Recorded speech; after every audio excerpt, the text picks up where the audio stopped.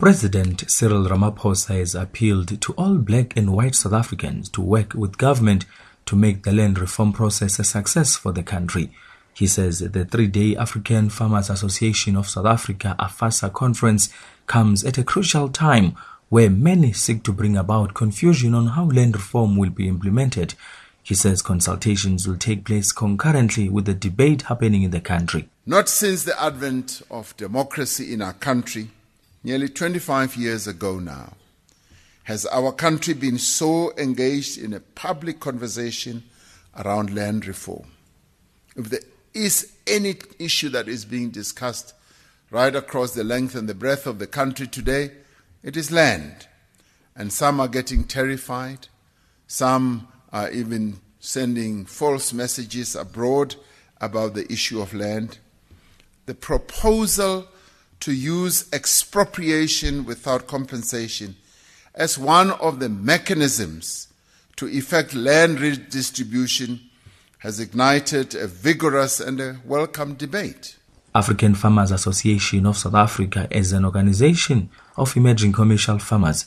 AFASA President Dr. Vuyo Mahlathi says as the debate on land expropriation without compensation continues in the country, emerging farmers will need a maximum support from government to start working the land.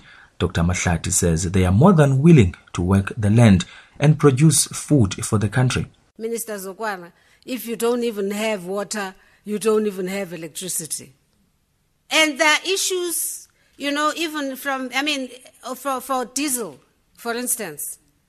It's very expensive, and farmers were talking about the issues of subsidies. But we're also talking, and then somebody says, but no, this is not a big problem. You go to SARS, the rebates, and you can claim that money back.